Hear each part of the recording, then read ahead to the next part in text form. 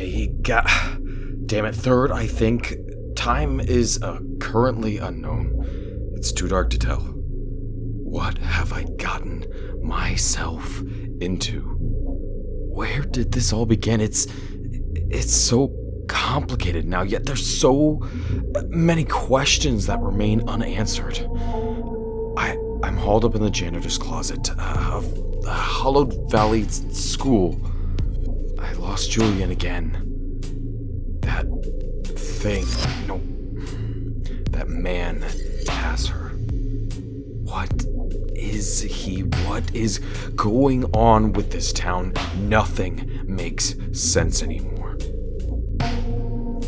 Can you hear it?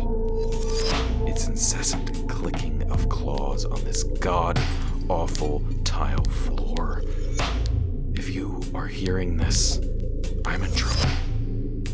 If you don't find my body, and this is the only thing that's left, know that she is here. I was right. She is with Mr. Davis. There's so much more. Damn. I thought I had more time.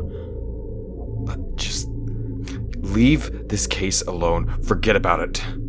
Burn the diaries, my recordings, all of it, all the research, the pictures, and destroy the statue. Make sure you destroy the statue. Rest assured that nothing should leave this place, my office, anywhere.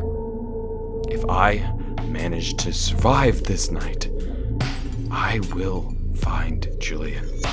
I will stop him, and I swear to God I will find out what is happening in this god-forsaken town.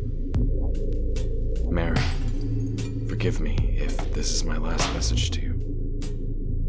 Daddy loves you, my sweet girl. I'm sorry I won't be able to be there for your birthday. This is Detective Brenner, working on case 5663. 5663. 5663. 5663. Good morning, Mr. Davis.